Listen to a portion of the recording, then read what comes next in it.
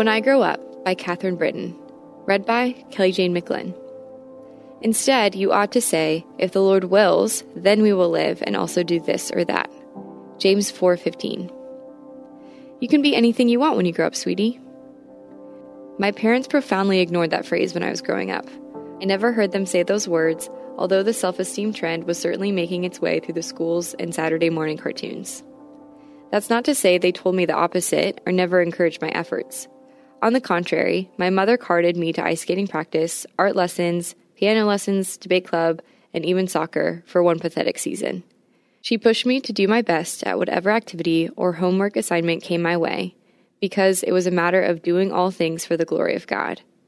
And that's exactly why she and my father never told me I could be anything I wanted when I grew up.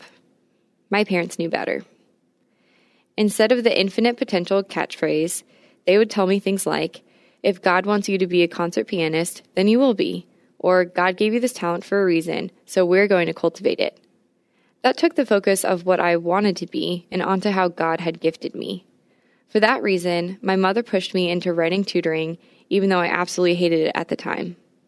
I certainly had no intentions of being an editor when I grew up. Little did I know. Can we really be anything we want when we grow up? The famous verses and Proverbs suggest otherwise. In his heart, a man plans his course, says Proverbs 16:9. Sure, I can make up plans to be anything I want, but the Lord determines my steps, as the verse concludes. My parents understood this from their own crazy life stories, so they told me not about my endless potential, but about God's ability to take me to places unknown and undreamed of. I laugh inwardly when people ask where I want to be in 5 or 10 years, because heaven only knows where I will actually be. Besides, I'm still inexperienced in all of this career and marriage stuff, and still figuring out my goals. How comforting it is to know that it's my responsibility to cultivate the little talents I have and let God decide where to take them. Even at this point in my life, I can look back and see the long line of events, circumstances, character-building chances, oh boy, and opportunities that I couldn't have orchestrated myself.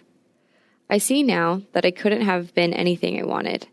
Instead, I have become and will become whatever God wants me to be. After all, He knows me more intimately than I know myself.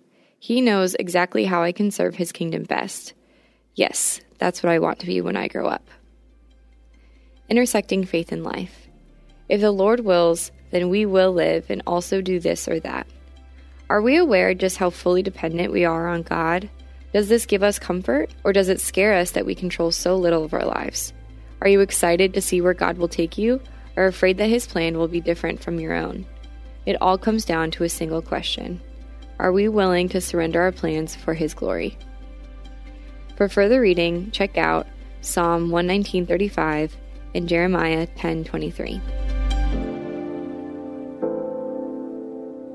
Hey listeners, thanks for joining us for the Crosswalk.com devotional podcast. To get all of our episodes straight to your phone during the week, subscribe to this podcast on iTunes or wherever you listen to podcasts. To find more devotional content like this, head over to Crosswalk.com. I'm Dr. Lauren DeVille, a practicing naturopathic physician in Tucson, Arizona. In my podcast, Christian Natural Health, my guests and I discuss topics ranging from nutrition, sleep, hormone balancing, and exercise to specific health concerns like hair loss, anxiety, and hypothyroidism. I'll also interweave biblical principles as they apply throughout the podcast because true health is body, mind, and spirit. Listen to Christian Natural Health for free at lifeaudio.com or on your favorite podcast platform.